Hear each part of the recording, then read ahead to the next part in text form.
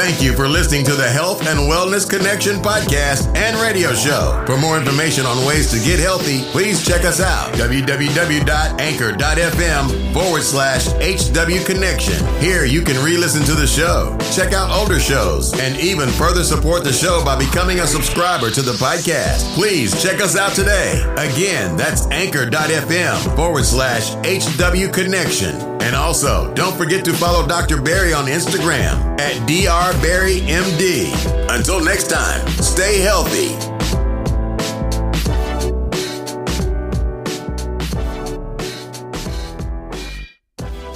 Well, guys, welcome back to the Health and Wellness Connection. It's your host, Dr. Barry here. I want to thank you again for joining us for another episode. Yes, we had a little bit of a hiatus we took, guys, for the summer. We're back in the fall. I want to thank everybody for still streaming the show. We just had a lot of love shown about the show and kind of the topics and everything. And, and we're back. So I just want to let you guys know, definitely stay tuned as we bring you some new content. Got a lot of cool studies that we got to share. And there's all a lot of cool info as well, But just to recap those small, by the way, again, this is the Health and Wellness Connection. I'm your host, Dr. Barry. In case it's your first time listening, I'm a board-certified emergency medicine physician as well as a weight loss and wellness physician. And this show is kind of like a way to help kind of get some good info out there. We basically look at current, recent research regarding health and wellness, bring it to you straight from the source, and try to kind of give an unbiased opinion as far as what we think and how we could potentially affect health and wellness and healthcare going forward. And we try to make it simple so that anyone can understand it. It's definitely designed for just anyone to listen and learn. So if you have any questions, guys, you can definitely reach out to me, the host, Dr. Barry. Email is drbarryhealth@gmail.com. And you can also hit me on the socials, Instagram, Dr. Barry MD, as well as TikTok, Dr. Barry Health. So, yes, thanks for listening, guys. And also, please, for the TikTok, we do try to put content on there. We have a lot of interesting vids and shorts and clips we're going to put on the TikToks. So definitely check that out, guys, if you want a different kind of visual and accompaniment to the audio portion. And, of course, we got a lot more in store as well on that end. So just stay tuned. So anyways, guys, let's talk about some of the latest kind of news here in this period. Again, we are in the fall season, 2023. And what's been in the news lately actually has been quite a few stories. First one that came to mind was the one regarding Ozempic. I'm sure you guys know about these new weight loss medication that's really just kind of taking over the weight loss industry by storm. People are losing a lots of weight using these medications.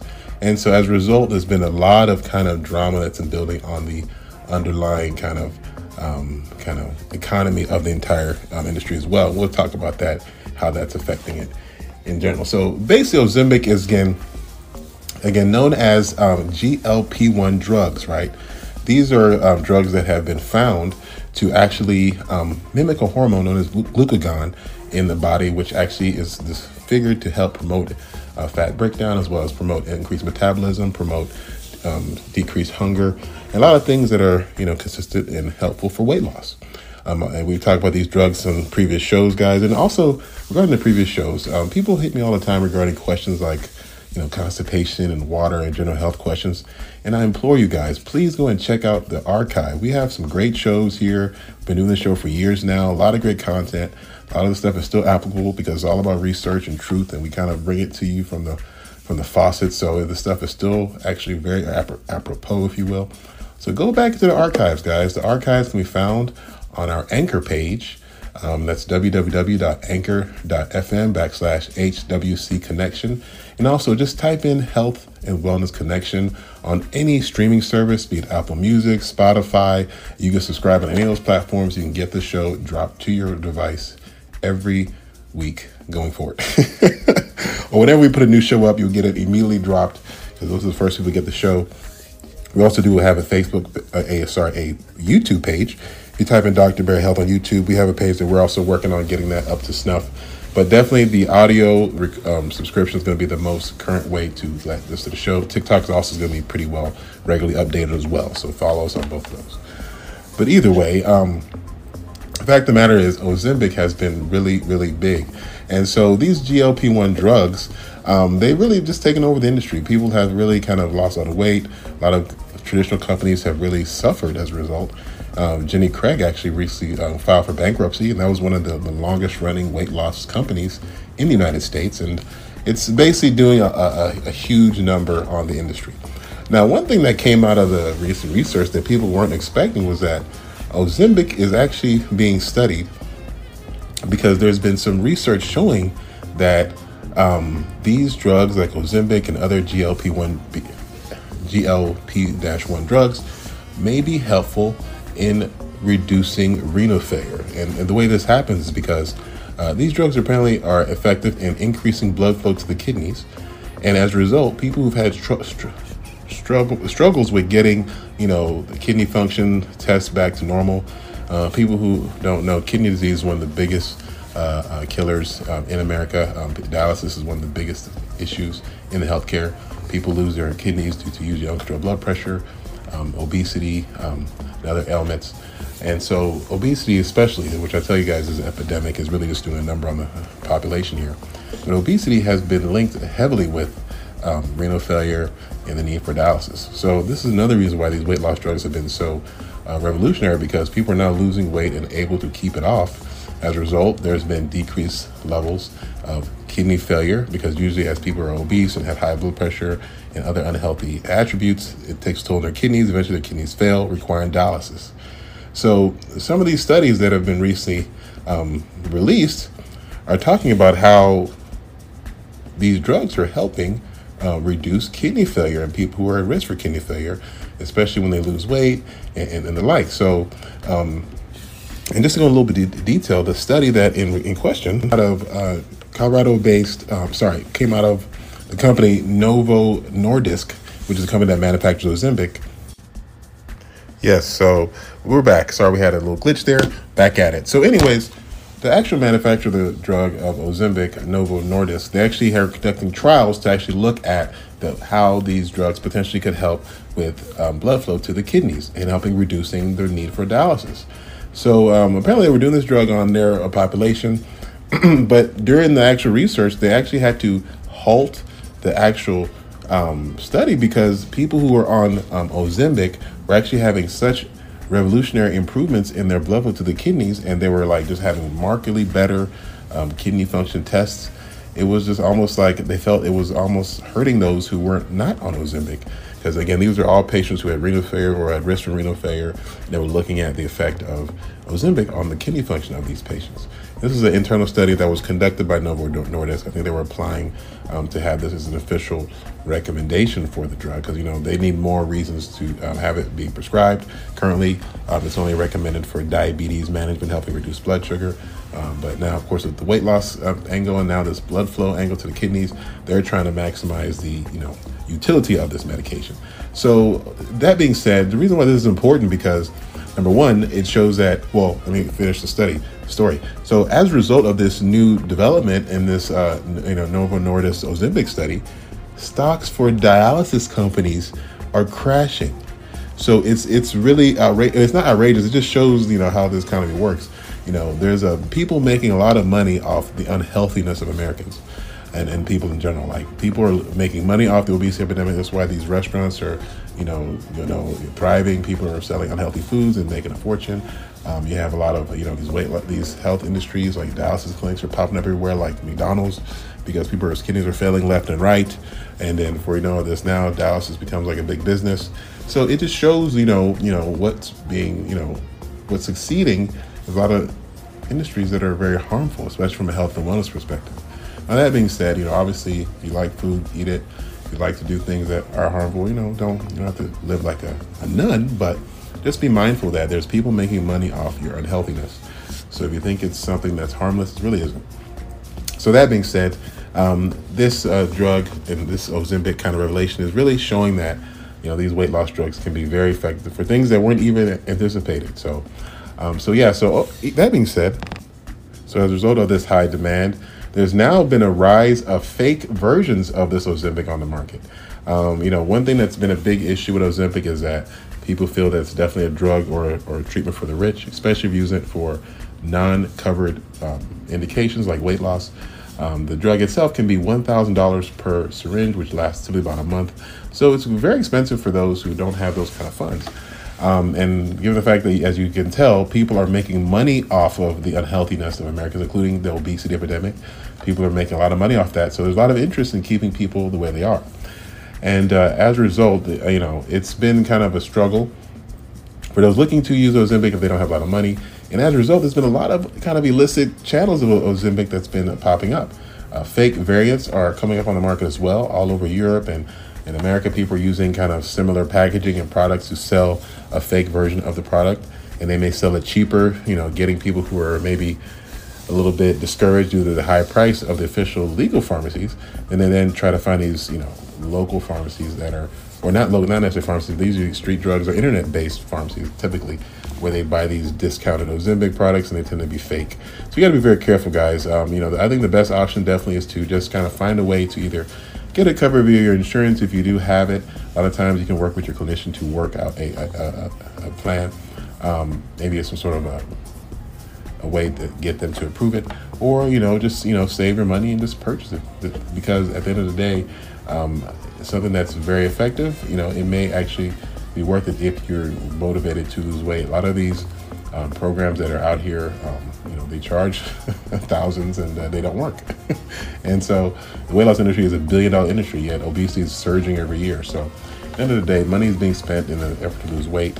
I think if you spend it on a surefire, very effective way, that's still not foolproof, by the way. You still have to work out, you still have to eat right, but typically, if you do those things, your body will adjust very rapidly. And that's one thing that is being shown with this medication.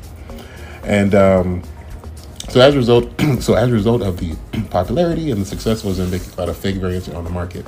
Also, you have a lot of compounding pharmacies also too being pursued by some of the manufacturers, and that's kind of a gray area. I think a pharmacist should be able to make it if they have the knowledge and can guarantee the effectiveness of the drug and the authenticity of the medication. But of course, that gets into the whole, copyright and all this stuff. And at the end of the day, I think if you're someone who's, interested in losing weight, I think if you know a clinic that's affiliated with a good compounding pharmacy that can get you, actual, true quality variants that may be more affordable, I think it's a win. So I definitely encourage you guys to definitely look at a clinic or weight loss provider to help you kind of navigate this whole area if you're interested. Again, definitely reach out to us here at the Health and Wellness Connection. We do have some clinics that we actually are affiliated with that we can definitely put you in contact with. So that being said, Ozempic is definitely doing a lot to kind of affect the landscape regarding the weight loss industry. We'll be following it, obviously, and making sure we give you any new information that we find. Alrighty, so let's talk about everyone's other favorite topic, and that's COVID. But COVID actually is definitely still in the news. Definitely not, the monster that it was back in the day. The deaths have been markedly reduced due to all the innovations that have come out, including the vaccinations and the oral antiviral medications like Paxlovid. But again, Paxlovid is actually why we're bringing the COVID up again, because it's back in the news. And for some things that have come out recently about Paxlovid, for those who don't remember, Paxlovid is the antiviral that was developed as a result of the COVID epidemic. It was found to be a very, very effective pill you could take after an infection, and it can help reduce your symptoms, similar to Tamiflu, which is used for influenza. So if you do have a COVID exposure or you do test positive for COVID, and it's the first 3 days of the infection, you can take a Paxlovid regimen, and it will definitely help reduce some of your symptoms. And it's also been shown to help reduce the risk of death in high-risk patients. So this is why people who have been, who are very prone to potential complications from COVID, be it they have chronic illnesses or a weakened immune system and they get an infection, for them, COVID can be very dangerous. So things like Paxlovid and the vaccinations have been very effective in helping reduce the risk of death for those who have, in a weakened immune system, or could be increasingly, susceptible or affected by COVID if they were to get it. So that being said, Paxlovid has been, celebrated in the medical field. But, one thing that's come out lately is that the newer variants of the COVID virus are not effective, or Paxlovid is not effective against treating these new variants. Some of the more recent variants have come out in the past few months. It's been shown that Paxlovid has been less effective in helping reduce the risk of death as well as the risk of other complications from COVID in these newer infections. So unfortunately, the virus is evolving and getting stronger, even though, it's still very effective. We definitely don't have the level of deaths we had during the height of the epidemic. It's shown that Paxlovid may not be as good as it was when it came out. So who knows if they're going to upgrade the formula to make it more effective.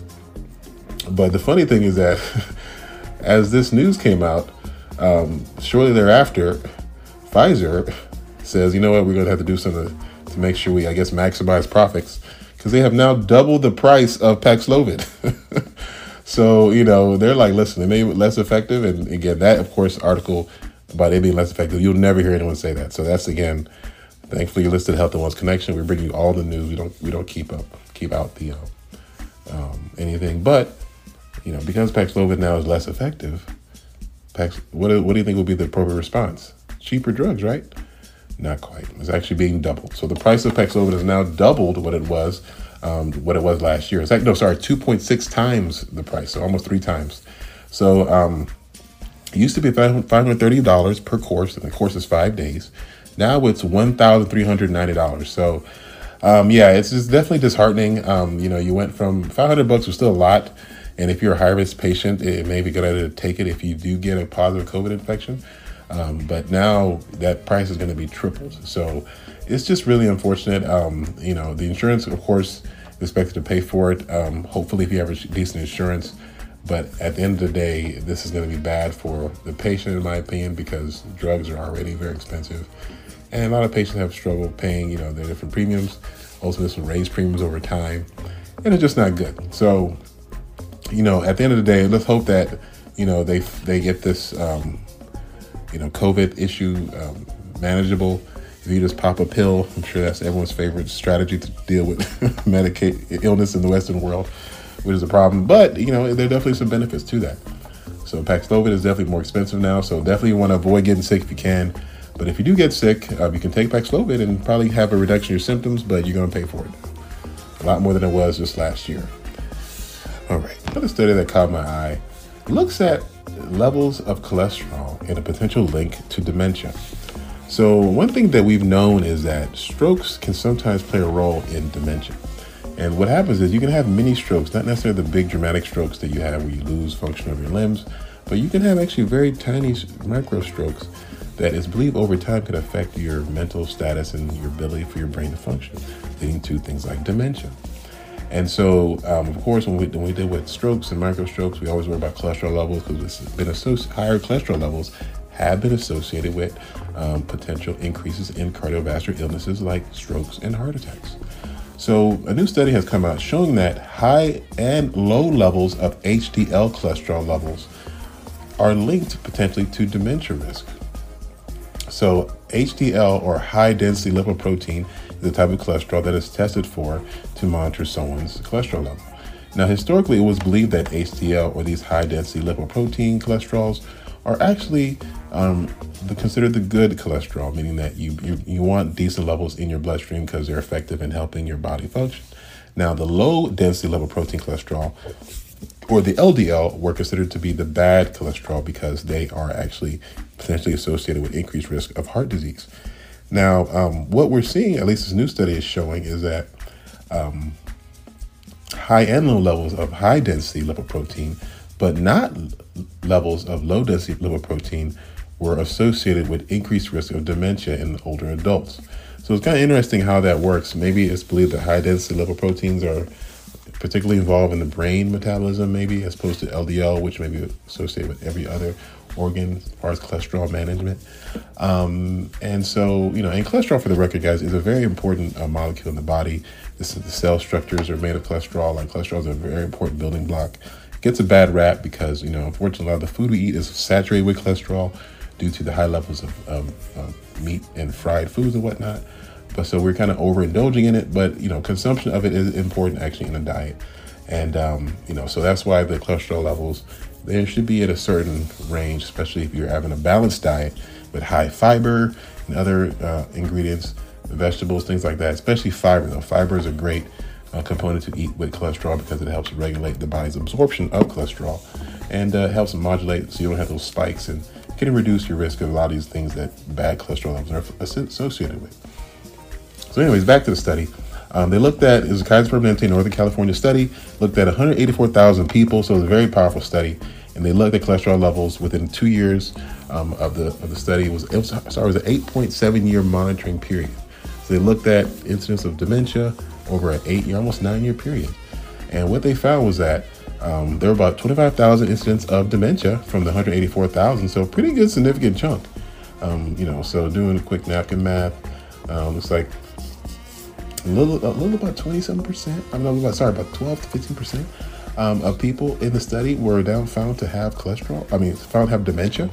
The median age of the participants were 69.5 years old, so almost 70 years old. So, so definitely, pretty, interesting, because they found people with higher levels of low HDL. Dementia risk was higher in people with low HDL. So yeah, it was definitely, concerning, because this risk of dementia is something we're always trying to figure out and obviously want to avoid. So people who have these low levels of HDL and high levels of HDL were both associated with increased risk of dementia, which is a little bit concerning that HDL has such a prominent effect on the brain, whether it's high or low. But I think, monitoring HDL has become more important now, given some of these findings.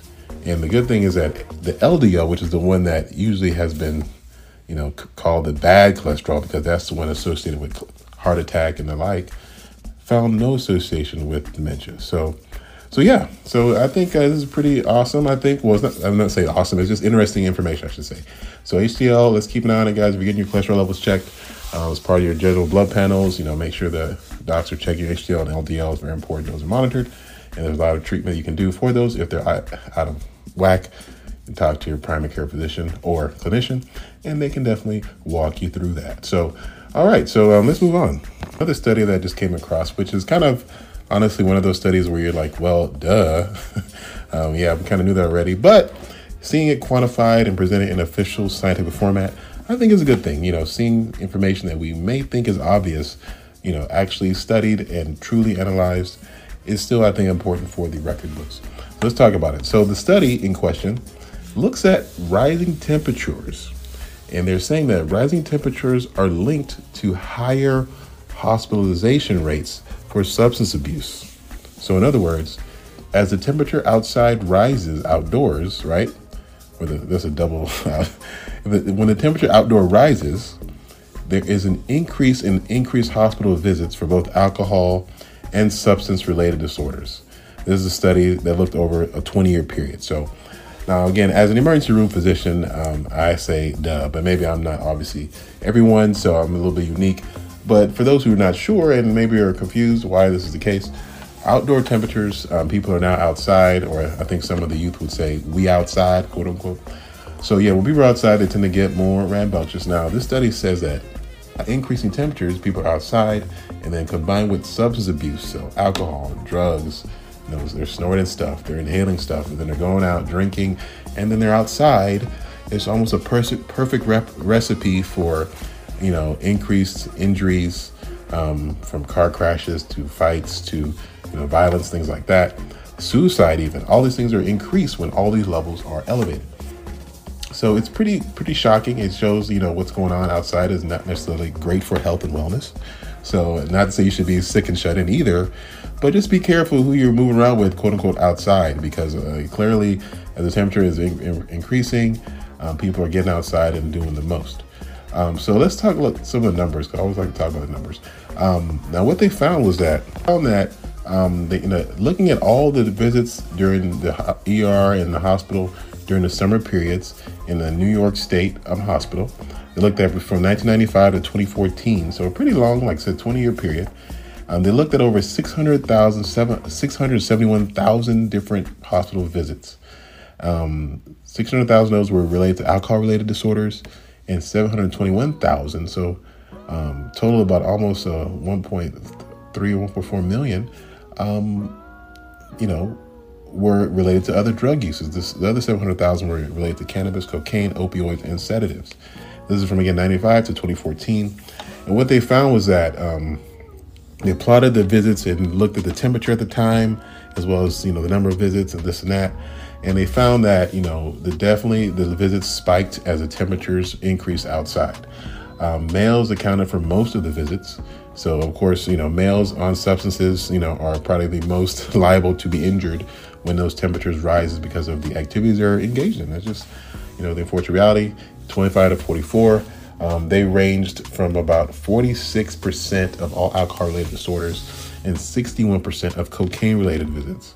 So males are out here getting drunk, they're snorting coke, getting buck wild. So it's a pretty crazy. This is, again, New York City specifically, where this study was looking at, hospital New York City. Now, they saw that alcohol-related visits, right? The average temperature was basically, so as the temperatures rose over a 6-day period, there was a subsequent increase in the level of hospital visits, almost 25 to 30% increase over that same period as the temperature rose. So definitely interesting, but we kind of all knew this, those who were in the hospital. But for those who are not in the hospital, definitely the key is when you're outside and the temperatures are rising, there's an increased risk of injury in hospital visits. So just be careful, guys. We're kind of in the fall period now, so something that people obviously knew, but at the end of the day, it's good to have it quantified so we can see what's really going on. And this is, again, an effective study, very large patient population, visit and analysis numbers. It's just a great study just to kind of let people know, listen, guys, when you're outside, try to be careful. Very important that we need to talk about as well is a new actually recommendation that many believe is coming from the FDA. The FDA, of course, is the Food and Drug Administration, which regulates the sale of products in the United States. And they're looking at what has been used for many years by people who are, I guess, in the cosmetic industry and just people in general, and that is hair straighteners and relaxers. Now, of course, these are popular, of course, amongst the African-American community. People like to use hair straighteners to straighten their hair, I guess, for a certain desired look. It's been well known, actually, that many of these hair straighteners contain very harmful chemicals and carcinogens, meaning they cause cancer, particularly those with formaldehyde. Now, the FDA is looking at the actual hair straightener preparations with formaldehyde specifically as far as banning them. But many of them in general have a lot of chemicals in them that are very harmful to the body and are being implicated in some of the more hormonal-induced diseases, especially when it comes to uterine cancer, cervical cancer, and uterine fibroids, other tumors, things like that. So, there's so many products as well, from perms, hair relaxers, some of even the lotions and gels, especially those geared toward Black people, have actually been implicated as being filled with a lot of these harmful carcinogens. So it is very concerning because these chemical-laden concoctions people are slathering on their hair may be actually killing them in the long term and causing many chronic illnesses, including diabetes, obesity, cardiovascular disease, and other issues. We also know that during pregnancy, it's already considered a red flag or red option to use these chemicals because they're very harmful to the fetus. But now it's showing that the mother is also doing significant harm to herself by using these medications, or the father, for instance. So at the end of the day, hair straighteners definitely have been used quite heavily. And the FDA now, given this, information, and I guess the overall, picture of what's believed these chemicals are causing, they're going to potentially ban those, especially those with formaldehyde specifically. So, if you're someone who uses these medications, or it's not medication, if you use these chemicals, these hair straightening creams, at the very least, make sure you're not using any that contain formaldehyde in them. Specifically, that one has been known to be very concerning. But many of these chemicals also contain chemicals known as phthalates. And phthalates are another forever chemical, that can cause endocrine disruption, causing you to have hormonal cancers and issues, because they can mimic hormones and they interfere with your body's function. So it's just, stuff that can cause a lot of long-term damage. It's believed that these phthalates are linked to obesity and diabetes. We're seeing an increased levels in people who use these hair straighteners, and also potentially linked to fibroids as well, and uterine cancer, which is very deadly. So avoiding these, relaxers and so forth, I think is obviously the ideal strategy. A lot of new methods now, people looking at straightening their hair, you can employ that don't require use of these chemicals and are far safer. And of course, this is not a beauty podcast, so I can't tell you how to do that. But there's people who can definitely put you on that. I think your local hairstylist who's more skilled with the natural hair care styles can definitely kind of break that down for you if you're interested in that topic. So yes, hair straighteners may be banned, especially those with formaldehyde. But hopefully you're not waiting for the government to let you know about that. Formaldehyde is very dangerous and should not be used in any form on any kind of preparation that's going to be applied to your body. So definitely stay away from that if you can. So this new study that came out shows a potential association with red meat and higher risks of type 2 diabetes. So it's always been potentially believed that meat consumption was somehow linked to diabetes. We also, had a historical belief that high levels of blood sugar consumption, carbohydrate consumption, was linked to also diabetes. But there's now been increased association with meat, specifically red meat. And this new study that was done out of Harvard looked at the risk of red meat consumption. Looked at the levels of red meat consumption and the increasing potential risk of developing type 2 diabetes later in life.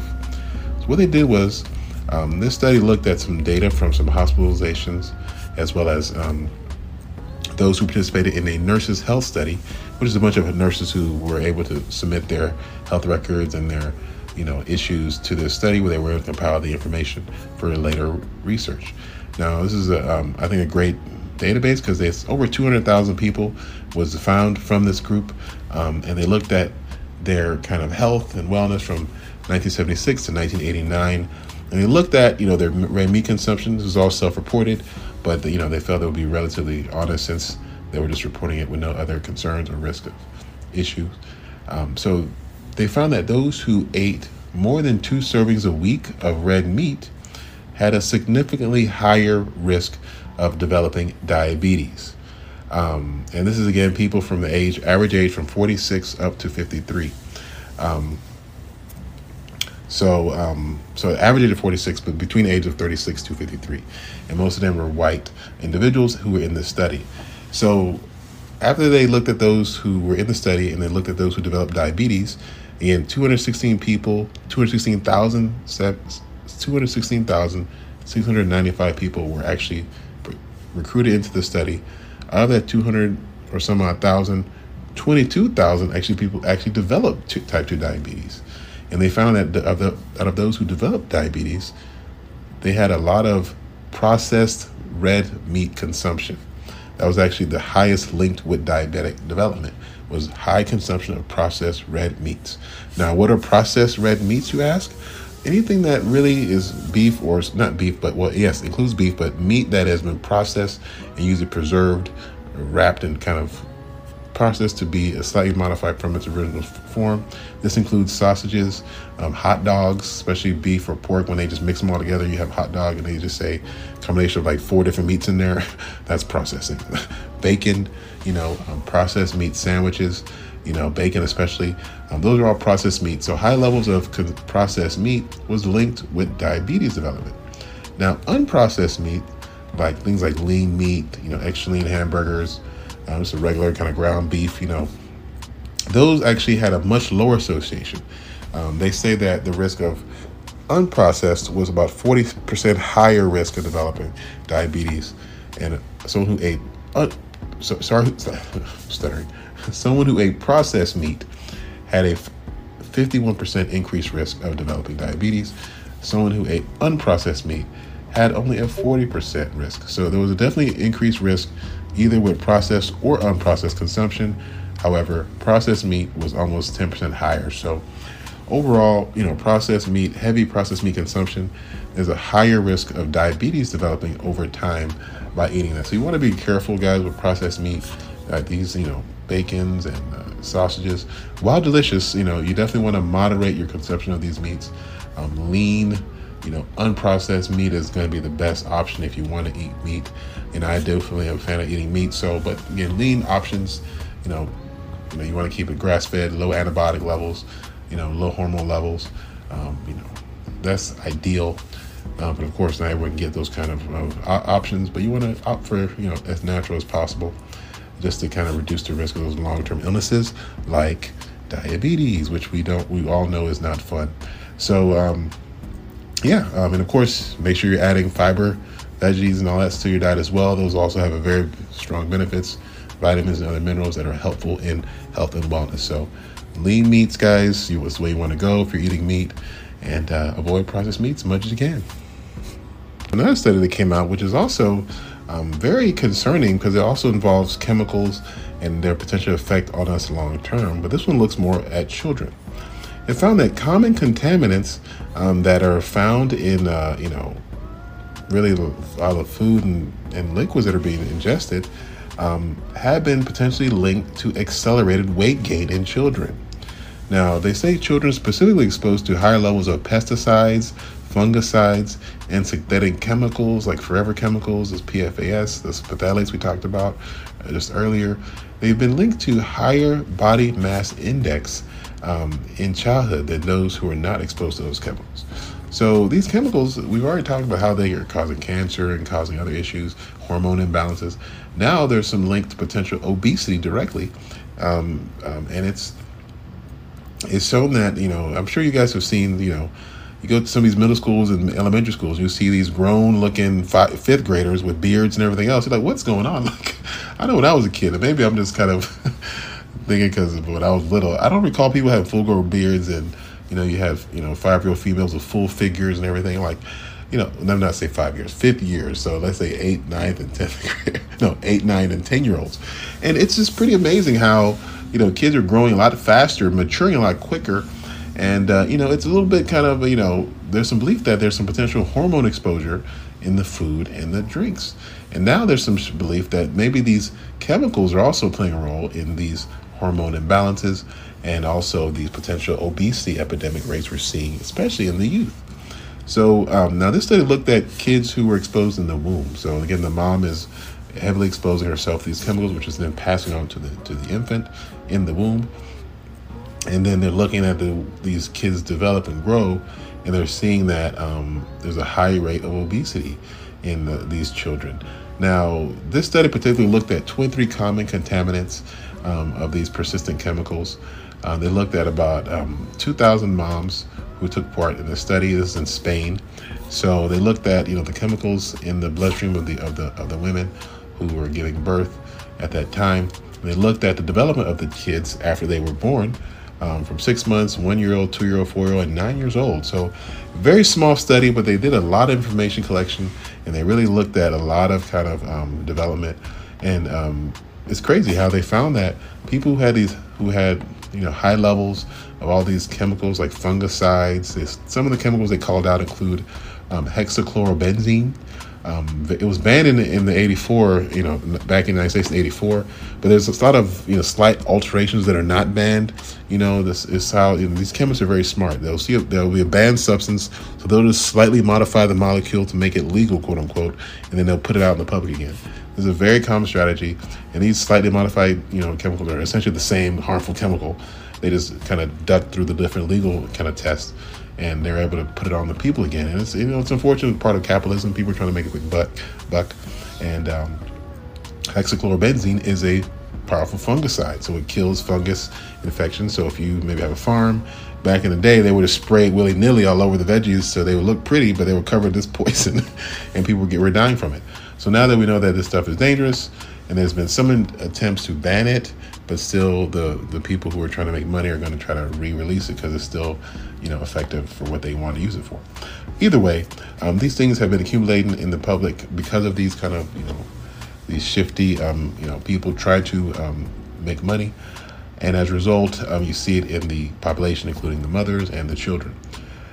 So there's so many chemicals in the atmosphere. DDT is another one. That's another kind of persistent chemical because it sticks around once it gets into the body. They've been associated with also a lot of these hormonal cancers. PFAS, or perfluoroalkyl substances. These are like a tongue twister, guys. So unfortunately, these things are everywhere, and they're kind of a byproduct of development, quote unquote. And as a result, we're trying to identify these things and try to make sure people avoid them. Plastics are a big source of these things, by the way, guys. If you're someone who's likes to use plastic a lot, you want to make sure you're not heating up your food in there. You want to store something, that's fine, but if you're heating up food, definitely don't want to use plastic ceramic, glass are going to be better options. Because it's believed that keeping things in plastic, which contains all these chemicals, eventually leaches from the plastic to the food, and it can increase the levels of consumption. So you want to be careful, guys, with these forever chemicals, because they definitely can avoid or cause a lot of issues. And also another way to avoid these chemicals is to not eat fish that were high in mercury and PCBs, like sharks and swordfish. Try to keep it simple with the seafood. Fish that aren't eating other fish are ideal. So you want to eat, fish that's relatively healthy and low mercury levels. So you need good growers. Organic foods are going to be best for that. And you want to get low pesticides or no pesticides. You want to wash your vegetables and fruits very heavily. Sometimes people recommend using vinegar red vinegar to kind of wash vegetables to make sure you neutralize all the potential pesticides that may be on there. And just kind of be careful, guys. Avoid plastic. I think is the biggest one. If you take nothing else from this podcast, try to minimize plastic exposure. Use it just for storage of stuff, not stuff you would consume. Glass and things like that, or ceramic are better for things you're going to consume. Stainless steel, cook with that. Of course, I hope you're not using plastic to cook. But ultimately, plastic is useful, but for cooking and things where you could be exposed, things you want to ingest, maybe not the best option. We wind down the show. Let's talk about a couple stories that look at, increasing harmful drugs on the streets, guys. So I'm sure you guys know about the fentanyl epidemic. It's been taking lives left and right. Some of the biggest causes of death in America specifically is fentanyl. But now these crazy chemists that are on the streets making these drugs and putting it out there to get to the hands of unwitting users are now putting xylazine, which is actually an animal tranquilizer, into these drugs, so I guess to increase the potency of the effect. It's also known as trank on the streets. Xylazine is something that's now being found inside these, pills that are being sold. They're being, pushed as fentanyl or Xannies or other kind of sedatives. And they're now mixing with xylazine, which is really actually very dangerous because xylazine is extremely strong medication. It's designed to put down bears and large animals. But if they're mixing it with opioids by some untrained chemist, you're definitely at risk of potentially, killing someone who would ingest these pills if you mix it inappropriately, which is very easy when you're messing with dangerous chemicals. So Trank, which is also the street name of it, is a medication that, when it's mixed with fentanyl, can be extremely deadly. And I'm sure you guys have seen the videos of people taking fentanyl and nodding off and passing out and not being functional. Well, definitely using xylazine with fentanyl can be extremely deadly and, could definitely lead to extremely shortened lifespan if you're using that regularly. There was one group out of Philadelphia. They went to the street and tested a bunch of samples they bought off street dealers. And they tested to see, what was actually in there. They didn't just take the person's word for it. They took it to the lab. They found that 90% of the samples that they obtained, this is in a Philly study, found xylazine in the actual substance. And it was actually pushed as an opioid. Like they pushed it as a narcotic like Norco or something. And they found that it actually had xylazine in it and not opioids, which is what the buyer may think he's getting. So the moral of the story is, guys, buying drugs on the street is really like you're playing Russian roulette with your life. And unfortunately, a lot of people who make these drugs illicitly are mixing it in their backyards with all kinds of weird chemicals they've ordered or they've gotten from other shady manufacturers. And it's very dangerous stuff, guys. So, xylazine is not really something you want to be exposed to. Treating it is very difficult. And it's something from a physician standpoint, you don't want to see a patient on xylazine who's overdosed, because the way they manage is very different from others. And it could potentially be, a reason why people may have increased risk of dying if they're on this stuff, because many people aren't really familiar with it. That being said, just don't do drugs, guys. Try to find safe things you can ingest that can make you feel better if you really are feeling stressed. But, these street drugs are very dangerous and can lead to a short lifespan. All right, guys. So thanks for guys listening to the show. I just want to say also too, one thing we haven't really talked about a lot on this show is this, this war, guys, this Hamas versus Israel conflict. Obviously I'm a Not a fan of war, because war is really much anti-life. It's pretty much the exact opposite of health and wellness. This is war and killing. So we're trying to, stop the killing, guys. It's unfortunate that, people are using it as a way to push politics, but I think, making sure we, do whatever it takes to help promote the ending of the conflict is going to be the best strategy. And that's all I'm going to say on that. And otherwise, thanks for guys checking us out. We have more content coming. Just keep us subscribed. We'll get it dropped to your device as soon as it's released. And we want to thank you for listening to the show. Hopefully you learned something today. This is, I think, very good content from this particular episode. A lot of good info out here. And if you have any questions or have any feedback, we'd love to hear it. Please reach out to us on our email, drbarryhealth@gmail.com. We're on TikTok, Dr. Barry Health. Instagram, Dr. Barry MD. And again, I am, of course, your host, Dr. Barry. Thanks for listening. I'm out. You are listening to the Health and Wellness Connection podcast, the #1 wellness podcast designed to provide the latest information to help you achieve your health and wellness goals. Our show features exciting guests, the latest in medical research, and in-depth discussions in current trends on weight loss, nutrition, and fitness. No matter what your interest, the Health and Wellness podcast has you covered. And now, presenting your illustrious host, Dr. Barry, MD.